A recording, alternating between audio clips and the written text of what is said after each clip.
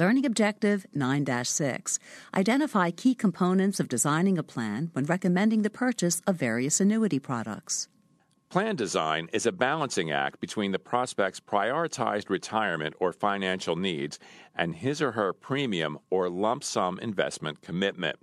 One way to approach this task is to start with the basic plan design, which is either a deferred or immediate annuity, depending on whether the prospect requires tax-favored wealth accumulation or income.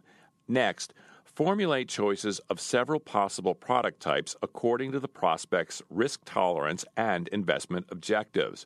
Then, using the premium or investment commitment and the prospect's planning priorities, begin to adjust and fine-tune the plan to create an optimal solution that will best meet his or her financial goals within the specified premium or investment commitment. You can then develop an annuity recommendation according to the prospect's financial goals using the following policy classification criteria: how premiums are paid, a single or flexible premium annuity, when annuity payments begin, a deferred or immediate annuity, how annuity funds are invested, a fixed, indexed, or variable annuity.